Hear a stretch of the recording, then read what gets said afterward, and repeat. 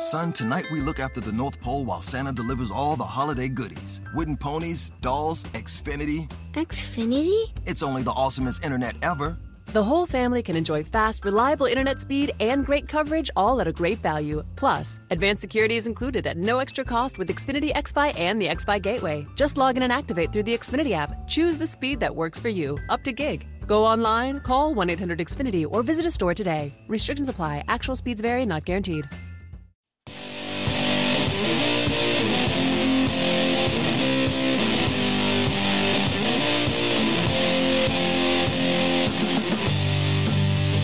And you're on Right Now with Jim Dawes on the Mojo 50 Radio Network. Your daily journal of news, politics, and culture from an America First perspective. If you want to listen on demand anytime, you can listen on Spreaker, iTunes, TuneIn, and Spotify, and it's your favorite podcast directory.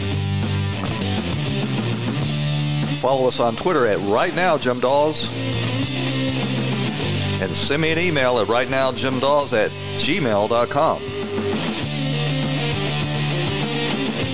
To call into the show and participate in the broadcast, you can reach us at 772-245-0750. Leave a voicemail, and if your call is relevant to the topic, we'll use it on a future program. That number again, 772-245-0750. Well, we got a great show lined up for you today. In the second half hour, we're going to be joined by Dan D'Amico. He is the former CEO of Nucor Steel. He was a trade advisor for the Trump campaign and is joining a panel of economic advisors for the administration now. In the first half hour, we're going to talk about the tragic burning of the Cathedral of Notre Dame in Paris, France. It's really a larger metaphor for a collapse of Western civilization and the need for a renaissance and a rededication to the principles and the philosophies that made Western civilization great. We're also going to bring you up to date on the scandal, I guess you would call it, surrounding Ilhan Omar's insistence that any criticism of her speech belittling and denigrating the tragedy of 9/11 amounts to incitement to violence. And we'll also do an update on Landon, the young 5-year-old boy that was tossed off a third-story balcony at the Mall of America in Minnesota. It just happened to be in Omar's district. She's had very little to say about it. By all appearances, it's a hate crime, but it's not being covered that way. As a matter of fact, all the coverage in the mainstream media has pretty much dried up and gone away. I want to remind you to register to win this Smith & Wesson 380 Bodyguard model. It's a fine weapon, perfect for concealed carry. And you can register to win by going to mojo50.com/register to win. Or you can just go to mojo50.com and click the banner at the top of the page. This is a fantastic weapon. 380 with a 6-round clip. You can carry one in the chamber for a total of 7 rounds. It's got a crimson laser sight built into the body, a matte black finish with a polymer frame, and a stainless steel. I got somewhat confused when I was describing it earlier because it is stainless steel, but it's not the shiny stainless steel. It's got a blued finish on the stainless. Melonite is what they call it. And you definitely need to go over there and register to win this weapon. You got to be 21 years or older, and get your registration in before it expires. If you don't want the weapon, go ahead and register to win, and then you can give it to me if you happen to win, because we're not eligible to register. So, it's a sad day as we come into the Easter weekend with the visuals of the Cathedral of Notre Dame, one of the holiest places in Christendom, in Paris, France, burning. And it's really a larger metaphor for the collapse of Christianity in Europe. Paris is all but a secular place. And if you watched Tucker Carlson's show last night, Mark Stein just absolutely knocked it out of the park in his description of what's going on and the tragedy, not only of the burning of the Cathedral of Notre Dame, but really what it represents as an analogy to the collapse of Christianity and Western civilization. And of course, this collapse of Christianity has left a void, and that void has been filled largely by this cultural Marxism ideology that has required Western civilization to become passive as one institution after another loses confidence in the future and the value of our history and our culture. And in addition to that, the void that's left is being filled, of course, by huge waves of immigration of non-Western people into Europe. And really the writings on the wall, there's been a rise of nationalist parties in Europe as a pushback to this. I don't know if it's going to be in time to save Western civilization on the European continent. But, in Italy, we've had Mario Salvini, and in Hungary, Viktor Orban, also in Austria and Poland and many other places. Finally, the peoples are stirring and realizing that these cultural Marxists that they've allowed to take control of their governing institutions are leading them down a path to ruin. But I'm going to play you a clip here. This is Mark Stein on Tucker Carlson's show last night. He says it better than I ever could. And he's talking about what this burning of the Notre Dame Cathedral can signify as a metaphor.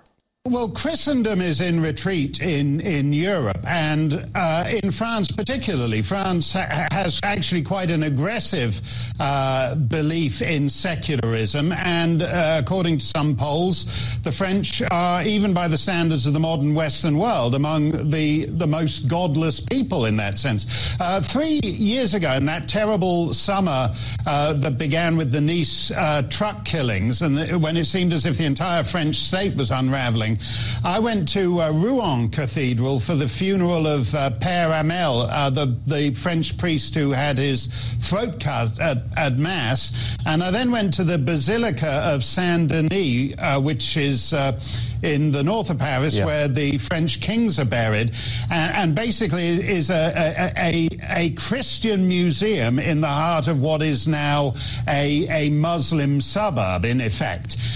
There's no sense of Christianity outside the walls of that cathedral. And it was after that that I went to then Notre Dame, because you do have the sense that a living, breathing faith is just becoming actually a museum, an art gallery, a storage facility. And the French who were on the streets in tears this evening, on the streets of Paris, they're not mourning, I don't think they're mourning just history or architecture or art or culture. They're mourning something else. But what that something else, post-Christian France can't quite identify it. And that's really the conundrum. When Monsieur Macron says, we're going to rebuild it. Rebuild it for what? When people talk about, the heart of France has died, what is in the soul of France? What is this? Is it just a building, or is it something more? What is it indeed? The church was built to glorify God and to stand as a enduring symbol of our commitment that, this life is passing, and the time we're here needs to be used to lead others to the next life. And Stein said it really well when he points out that the people that began building this cathedral over 800 years ago knew that they would never live to see its completion. The stone edifice took over 100 years to build, and life expectancies back then, if you lived to be 50, you were an old man. So they were building something that they knew they would never see to completion, but they were doing it because they knew that there was an afterlife, and they were committed to that, and they were committed to belief in God. That has collapsed in Europe largely, especially in France and Italy and the UK and in the Western European nations. It is starting to stir now, and it is much stronger in the Eastern European nations, and we can only hope that it has a renaissance and a resurrection in time to save the civilization itself. And the Europeans are not alone, especially in the Catholic Church in the USA. It is largely collapsed under the constant pressure of these pedophile scandals in the Catholic Church. And the Catholic Church is being led in Pope Francis by a cultural Marxist himself. Pope Francis rose up through the church that believed in South America and liberation theology, which is a cultural Marxist predicate. And, while he is nominally Christian, his number one motivation is political correctness, and he is all on board with flinging open the doors of Europe to Muslim immigration, and this belief in climate change, as if man on Earth could possibly have an effect on this creation that God has given us. And in the United States, I'll just cite you one example. At the namesake of Notre Dame, the University of Notre Dame in Bloomington, Indiana, where, by the way, the homosexual Democrat president candidate for 2020, Pete Buttigieg, Mayor Pete, hails from. But at the University of Notre Dame, the attendees there petitioned the administration, the men of Notre Dame petitioned the administration to put a filter on the internet access to block porn, because they believed that it was ungodly and unfitting for a Catholic university to have this filth available in the library and on the computers of the students. And the dean, or the president, I should say, of the University of Notre Dame actually refused to do that, would not react to the students' request to block porn at a Catholic Christian university. And if you want to know why Christianity is in retreat, it's because they no longer have, outside of many of the evangelical Protestant denominations, they don't have a muscular and robust confidence in their religion, and they seem not willing to take a stand to defend it. I'm going to comment on the firefighting efforts at Notre Dame on a later show. They seem to be relatively ineffective. I want to take a deeper look into that and see if Paris, in fact, even had the foresight to pre-plan a firefighting response to this church burning. But, churches have been burning throughout Europe, especially in the run-up to the Easter holiday for quite some time. And in Kosovo, the NATO, led by the United States, bombed the Serbians in Kosovo and kept them from allowing the place to be taken over by the Albanian Muslims. The Albanian Muslims have ethnically cleansed that former Serbian province and have burned over 150 churches and monasteries. And this is not isolated. In many European nations now, churches have been desecrated and been burned. And the Notre Dame Cathedral itself, by the way, has been targeted by Islamic terrorists, ISIS and others. There was an attempted bombing of the Notre Dame Cathedral in 2016, and there have been threats made against the cathedral repeatedly by the radical Muslims in France. And all of this raised some suspicions among the faithful in Paris that maybe the construction work that's being attributed to the start of this fire, maybe there's something more. And on Fox News, at least, the hosts over there, Shepard Smith and Neil Cavuto, made it quite clear that they're not going to allow any sort of speculation or inquiry into that possibility, despite the fact of the previous ISIS attempts to bomb Notre Dame. There was actually an Islamic. There was an arrest of an Islamic terrorist in front of Notre Dame just a year ago, attempting a terrorist attack. But I've got a couple of clips here. This is Shepard Smith on his call on his show yesterday. He was speaking with an elected official in France about the possibility of what caused this fire. And as soon as this person tried to raise the possibility or even the suspicion that it could be something other than an accident, Shepard Smith shut him down and hung up on him. Philippe Carcente is on the line with us, a French elected official who is in Paris now. Philippe, what have you seen and what do you know? Well, I was close to the scene when it happened, and no, I left the place because we want to let people work around it. Everybody's really under shock now in France.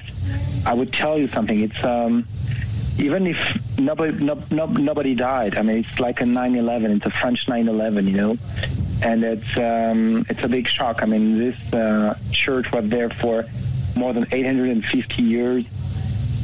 Even the Nazis didn't dare to destroy it. And you need to know that for the past years, we had churches desecrated each and every week in France, all over France. So, of course, you will hear the story about the political correctness, which will tell you that it's probably an accident. Sir, we're not going to speculate here of the cause of something which we don't know. If you have observations or you know something, we would love to hear it.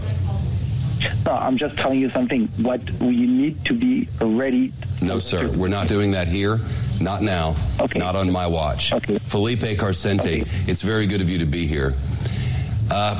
We're watching the at least partial destruction of a world icon.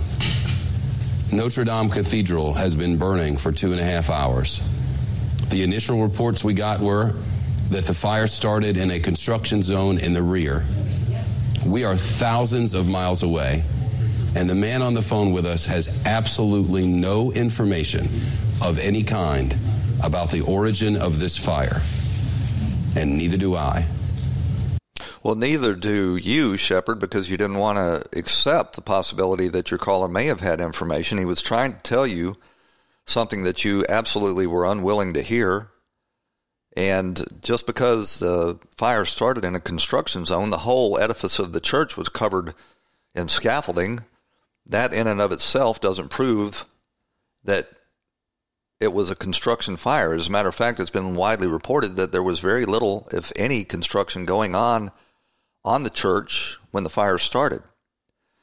And the fact that Shepard Smith was unwilling to even allow his guests to share any information that he may have had before he shut them down shows that there are certain truths that are just unacceptable. And you wonder if the French authorities determined that this fire was started in arson, whether they would suppress that as well, because it would be a truth that would just be, that would rack France, that has become no longer a Christian nation, but a sort of a hodgepodge of multiculturalism, and especially a large presence of a restive Muslim, large Muslim population. And this sort of thing continued over there on Fox News. Neil Cavuto took a call from none other than Timothy Dolan. He is a cardinal in the United States. And he's a regular guest on Fox News, and they brought him on, Neil Cavuto did, to talk about this. And Cardinal Dolan also wanted to talk about the large numbers of vandalism and arsons that have taken place in Catholic churches throughout the continent of Europe. And Neil was having none of it.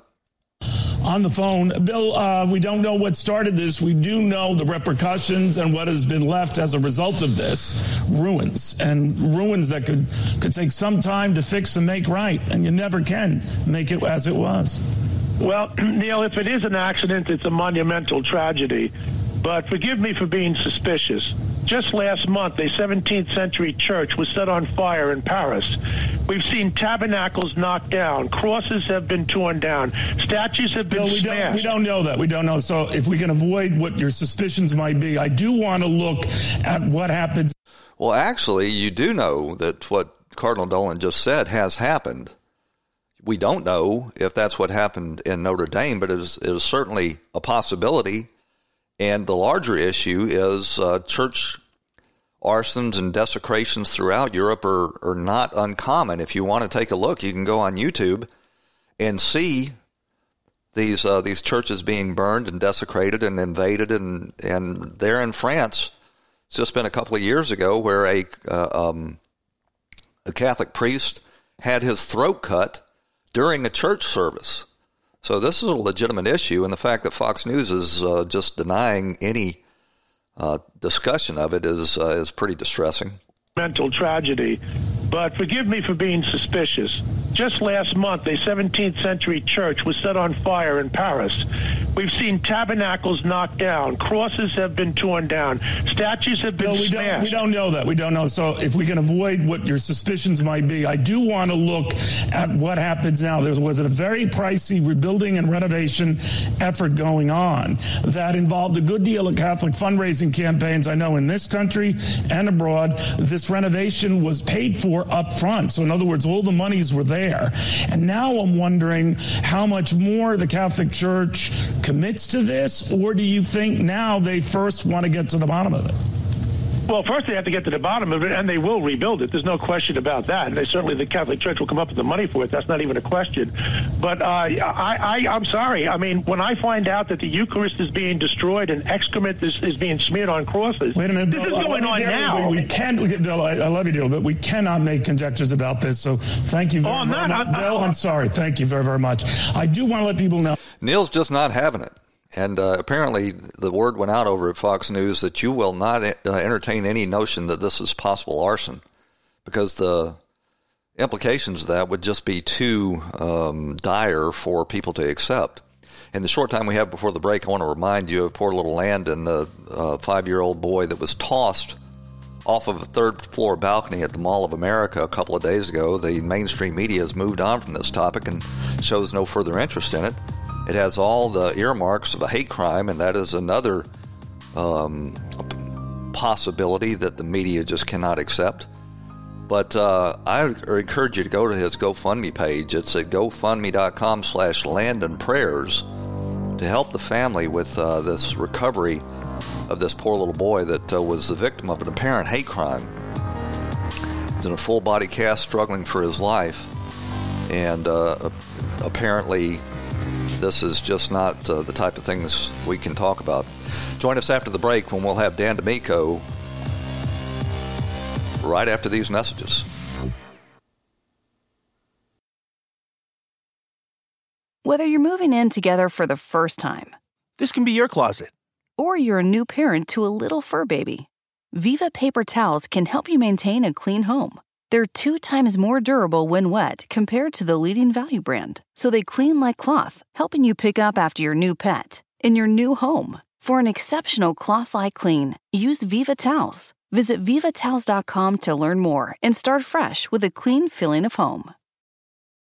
Need an extra hand with dinner? Just ask your connected home device to fill your pasta pot, and Delta Faucet Voice IQ technology will fill it with the perfect amount of water. Visit deltafaucet.com/voiceIQ to discover more.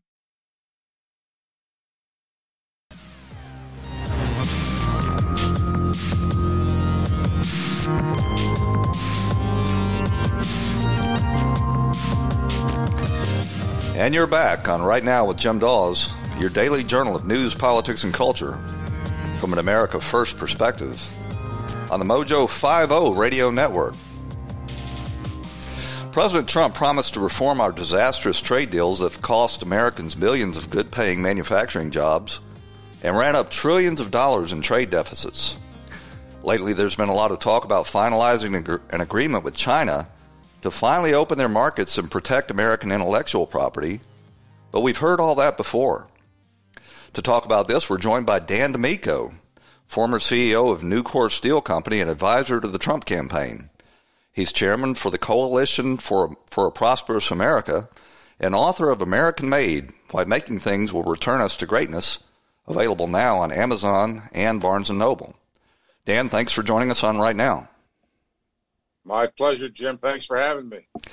Well, Dan, the economy's booming. We've got record low unemployment. The stock market is replenishing everybody's retirement funds. And for the first time in decades, middle-class American workers are starting to see an increase in their wages, their real buying power. We've had the largest trade deficit in the last month, however, and our economy's future is at risk if we can't finalize some sort of trade agreement with China to protect the future health of our economy. What can you tell us about the current state of those trade negotiations? Well, listen, those trade negotiations are ongoing, and Robert Lighthizer, the ambassador, USTR, U.S. Trade Representative, is leading those negotiations. There are other people involved in them, but he is the key person that President Trump has put in charge. I've known Bob Lighthizer for a long time, decades, and I wouldn't want anybody but him fighting this battle for us. I am thoroughly convinced that Robert Lighthizer is a economic patriot, very unlike most of our past trade representatives that have not done a good job for the American public. What I worry about is the people sitting on the other side of the table from Lighthizer. They've never kept any deal in the past, and I don't know why we have such confidence they would keep a deal now. I'm not sure that we have a whole lot of confidence that they will keep a deal. I think that's the very subject of these intense negotiations that have been going on for some time. You've heard a lot of banter in the press, and that this is happening or that's happening, but you haven't seen a deal yet. You haven't seen any final meeting set up yet between President Trump and the Chinese leader, and that's because Bob Lighthizer is the most knowledgeable person in the world about this issue, about the concerns that you just expressed. He's fully aware of them. He warned about this years ago when they joined the WTO, which was a huge mistake on our part to support that. He gets it. He knows it. He's going to make sure that if we do get a deal, that it's a deal that's going to hold China accountable if they don't honor the agreement. He's very much aware, as is most of the negotiating team, whether it's the hardcore Lighthizer, Navarro, Ross folks, or the Mnuchin, Kudlow folks. They all are keenly aware that China's never lived up to their agreements in the past, and that's the issue going forward. So that's why you haven't seen any quick deal come out of these discussions, because it has to be right or there won't be one. Simple as that. Well, I do worry when Kudlow and Mnuchin get in the room. I know that their worldview is shaped by Wall Street that has profited so greatly at the expense of Main Street. But I want to just play for the listeners and have you comment on it. A clip from Lighthizer appearing on Meet the Press with Margaret Brennan, where he's sort of laying out what the administration's goals are in these negotiations. So let's just put on the table a little bit of background. China has a policy of theft of intellectual property from American and other companies, from forced technology transfer and from cyber theft, and then state capitalism to buy up technology. Technology is the most important advantage that Americans have economically. We are innovators and we are excellent at technology. So you have a policy from China that's designed really to get at this technology in non-economic grounds, and it is one of the most important elements of the U.S. So the president said, do a study to us at USTR. We did a whole of government study. We spent 8 months. We came out with a report. The president then put in place tariffs in order to get China to change this policy. It's extremely important that China does that it opens its market and that it takes these steps. I know the idea is to open up this huge Chinese market to American exporters, but Dan, we are never going to be able to match China or any of these other emerging economies on wages and the cost of labor. Do we really have an upside with making an agreement with China just based on their promises to stop stealing our technology and our intellectual assets? Well, listen, there's two different points that you're discussing there, you're bringing up. One is us wanting them to open their markets. Quite honestly, while that's important, I think that's secondary to all of the other issues that Ambassador Lighthizer discussed in that clip that you just played for me. If you go back and take a look at it, he spent most of his time talking about the intellectual property theft, the trade cheating, the forced technology transfer, the massive government subsidies, basically the predatory, mercantilistic economic practices and economic aggression that China has been waging on us and the world. 90% of this deal is about stopping them from doing what they've been doing. Simply opening their markets. Nobody knows this better than Robert Lighthizer or the president. They both know this. Simply opening up their markets does not deal with the major 800-pound gorilla that needs to be dealt with. And that's China's massive economic aggression, and intellectual property theft. And quite honestly, our government under Trump has come out with a security evaluation that basically doesn't consider them to be partners anymore. All right? I love that. They're strategic adversaries. I was president at a dinner that this Coalition for a Prosperous America had a couple of weeks ago in Washington, where we awarded American Trade Hero Awards to Robert Lighthizer, Senator Rubio, and Senator Tammy Baldwin. And they all got up and spoke to a room of about 100-plus people, CEOs from around the country that are part of our coalition. And they were very, very clear about the China threat. And the primary issue is not opening their markets to us. That needs to happen. Believe me, that needs to happen so that we can make things here and ship them there. And they have tremendous barriers to that. But more importantly than that is the attack that they've been waging and the trade war they've been waging on the United States in particular for some 20 years now. And Senator Rubio actually defined China as the enemy, which I thought was quite enlightening and quite stark in terms of the description, something I haven't heard any politician really say publicly before.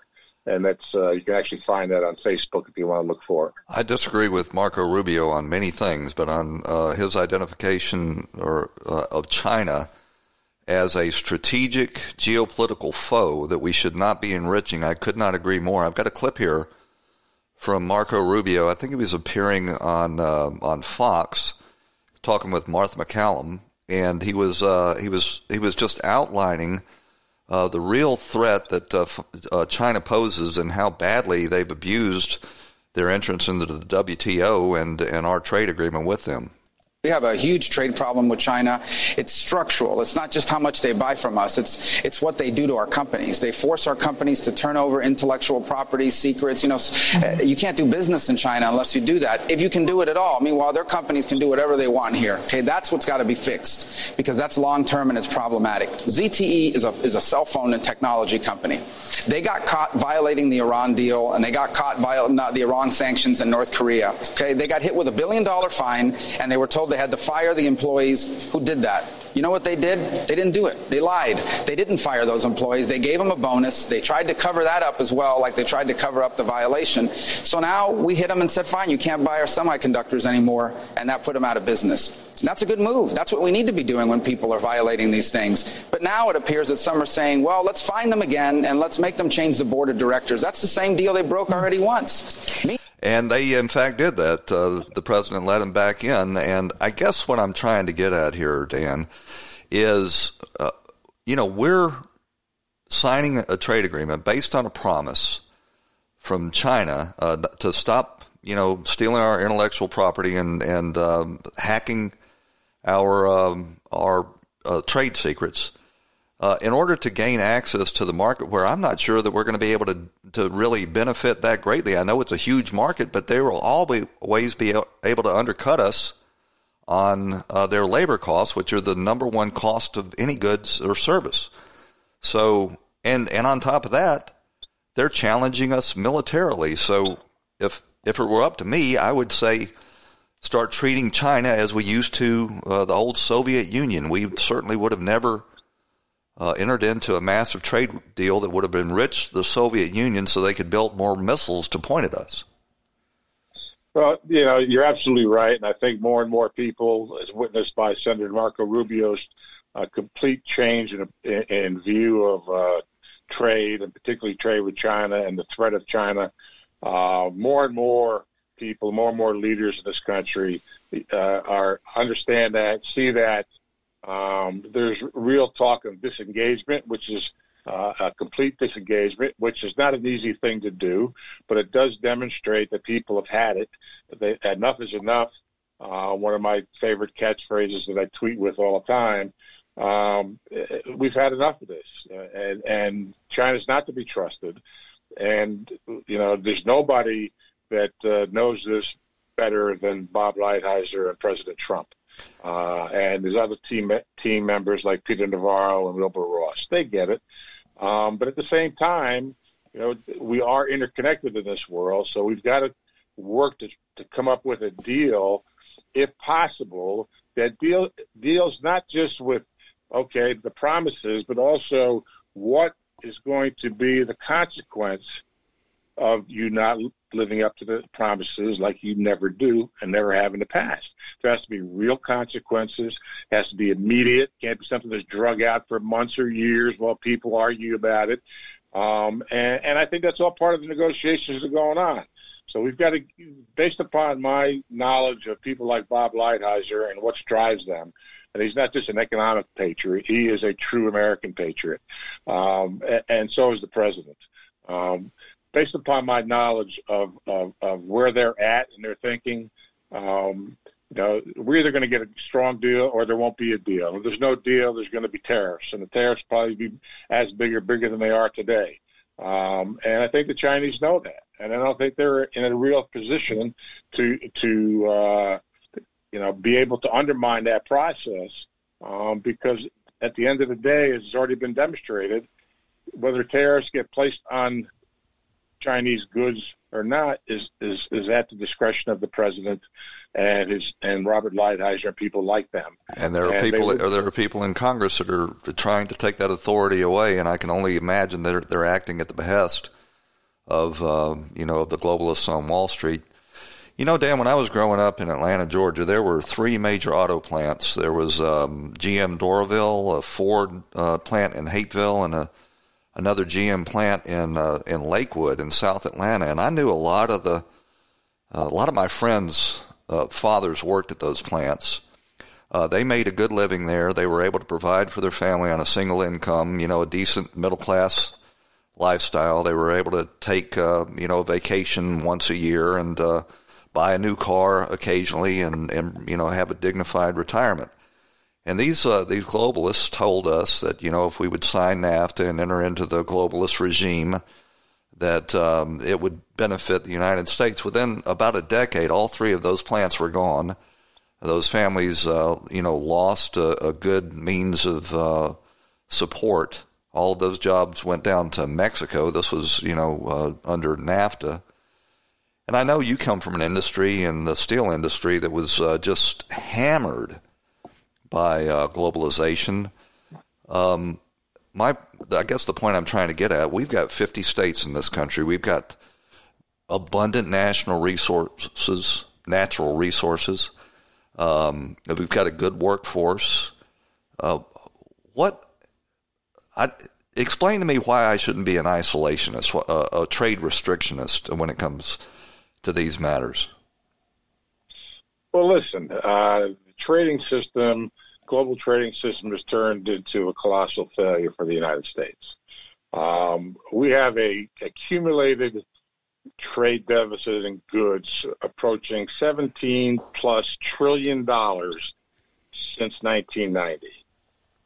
$17 trillion plus since 1990. Which, I always wondered if there wasn't some connection, because if you look at our trade deficits and our national debt, they almost exactly mirror each other. Well, I can't speak to that, Jim, but what I can say to you is that it's generally accepted now by just about anybody who is not arguing for the sake of arguing. It's generally accepted that NAFTA was a failure, that it did none of the things that it said it was going to do, and that letting China become a permanent favored nation trading status country that allowed them to get into the WTO, that was all done with the idea that someday, as China gets to be more economically successful, it'll become more democratic, it'll be more like us, there'll be an open free market. It's almost unanimous today that mindset was a total failure. Okay? Now, it wasn't that way 15 years ago or 10 years ago. We've been fighting this battle, educating people for a long time now. David against Goliath. And thanks to President Trump, it's now come to the point where people can't deny the utter failure of that whole approach. And so those are the good things that are going on. And we can thank President Trump and his people he surrounded himself with on this issue for getting that message out. Of course, China and their president made it a little easier when they came out with their 2025 proposal and said that they were going to dominate the world. They weren't interested in being a partner with anybody. They used the words dominate. They're going to dominate all the industries of the future. And that just drove things home even harder. And having a president now that's willing to stand up and say enough's enough, we're not going to take it anymore, has allowed the many of the multinational companies who were part of the effort to develop China's economy to the point that it is today, at our expense. It now allows them to be able to say, listen, okay, we need to work better with this president, and we need to accept the fact that this whole approach was a failure, and we need to move in a different direction with respect to China. And even most recently, you have Jamie Dimon the chairman and CEO of J.P. Morgan Bank, come out and basically say the president's right to go after China. That was stunning. And that's a big switch for Jamie. I personally know that's not always the view that he's had. Certainly not publicly anyway. Now, he may not be a fan of tariffs, but he gets it with respect to China, that they are an existential threat to the future not only of our country and our leadership in the world, but to the world itself. And it's time for all the other nations of the world to come together and say, enough. Quit selling your soul for a few shekels. You know, you talked about we've been fighting this battle for a long time, and you've been a real leader in this field. You wrote your book on American manufacturing back in 2015, really giving the broad outlines of how we need to return America to a major manufacturing power and reclaim our preeminence in these industries. How much money has the steel industry invested in America since the Trump administration reimposed these steel tariffs? Well, listen, the steel industry, of which I've been a part of, was really one of the canaries in the coal mine in this whole China situation, okay? And so we became champions on this trade distortion, trade distorting practices very early on out of necessity. But it's happened to other industries. Since President Trump stood up for the American steel industry, its workers, the American middle class, the aluminum industry, the U.S. steel industry, led by Nucor, which I am chairman emeritus of and worked for over 32 years, and was the CEO and chairman of for 13 years, is leading the way. And we're talking on the part of Nucor alone, billions of dollars, $5-6 billion of investments. Then you add U.S. Steel's billions of investments, and other steel companies, Steel Dynamics, and even some foreign-owned entities from Indian steel producers have now taken up and restarted operations in the United States and invested more billions of dollars. We're talking well in excess of $10 billion, creating high-paying jobs.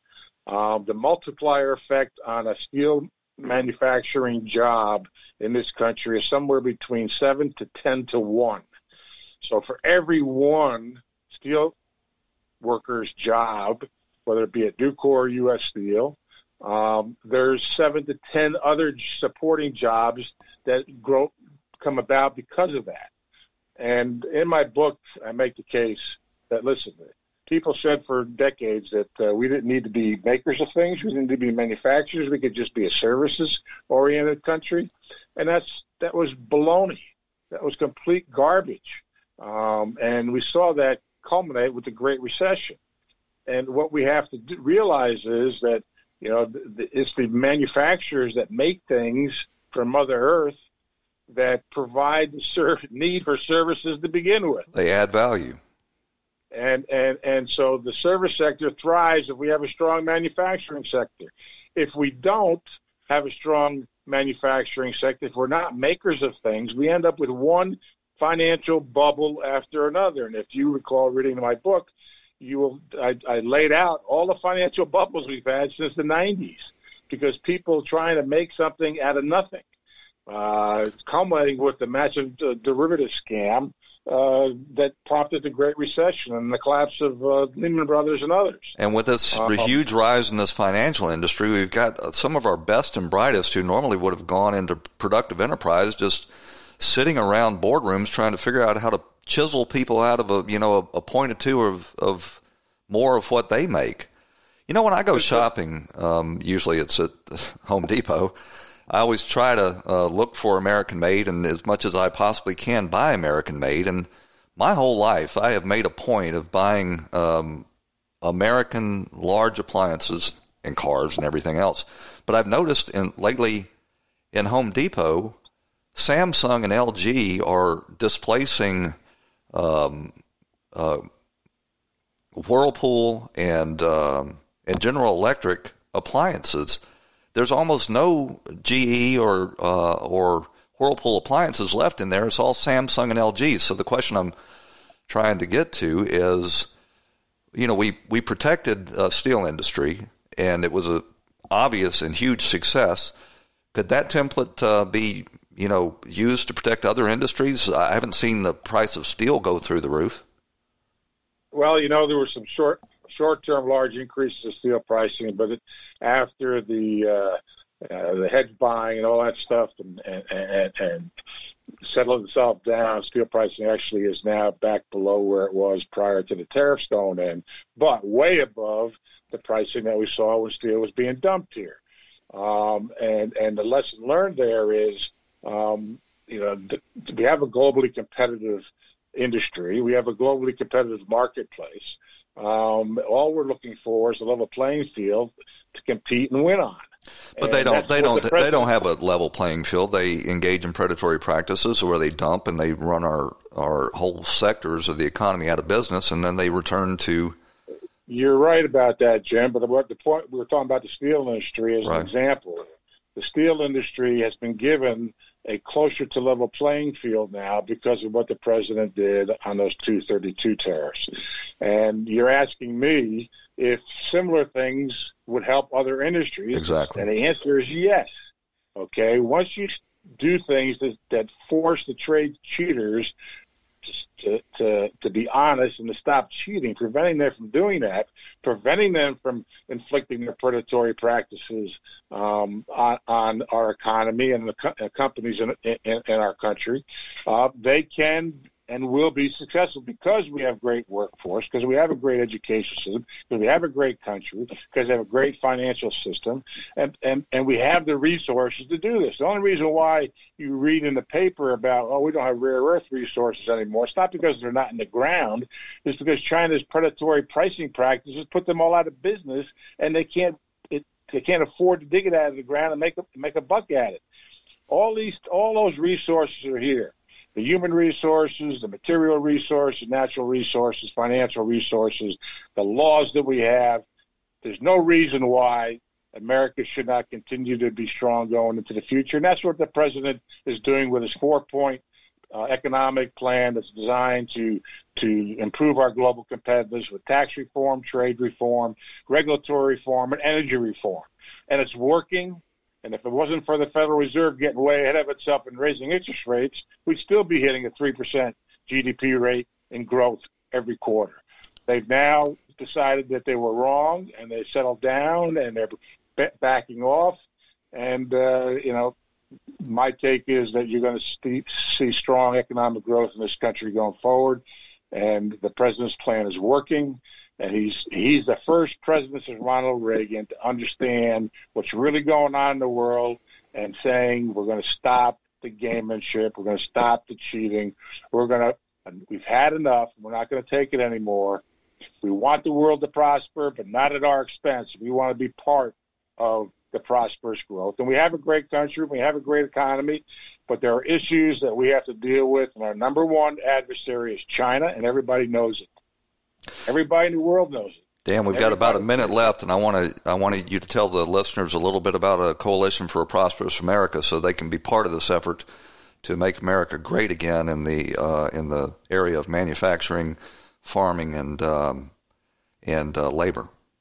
I'd be happy to, and I encourage you to go to all of your listeners to go to prosperousamerica.org, learn all about us. We are a powerful coalition of manufacturers, workers, farmers, and ranchers. We represent the interests of 4.1 million households and growing. Our board and membership includes Republicans, Democrats, independents, conservatives, and progressives.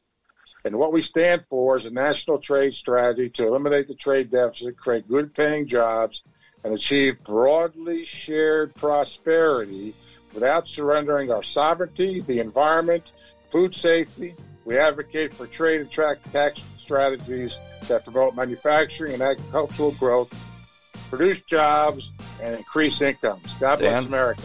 Dan D'Amico is the author of American Made, Why Making Things Will Return Us to Greatness. You can find it on Amazon or Barnes & Noble. Dan, thanks for joining us. Hold on the line. Thank you, Jim.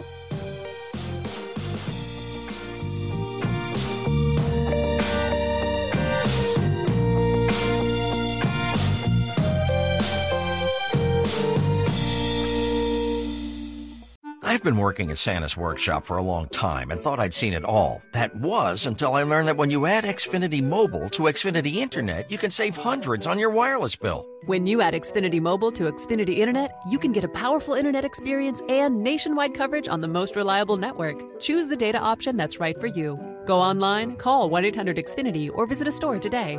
Restrictions apply. Xfinity Mobile requires Xfinity Internet. Based on root metrics by IHS Markit's Root Score reports 2H 2020 of 4 mobile networks. The in-OLED display in the Cadillac Escalade has 38 total diagonal inches of color display. So why do we give it a curve too? I guess you could say we like to bend the rules. The 2021 Cadillac Escalade. Never stop arriving.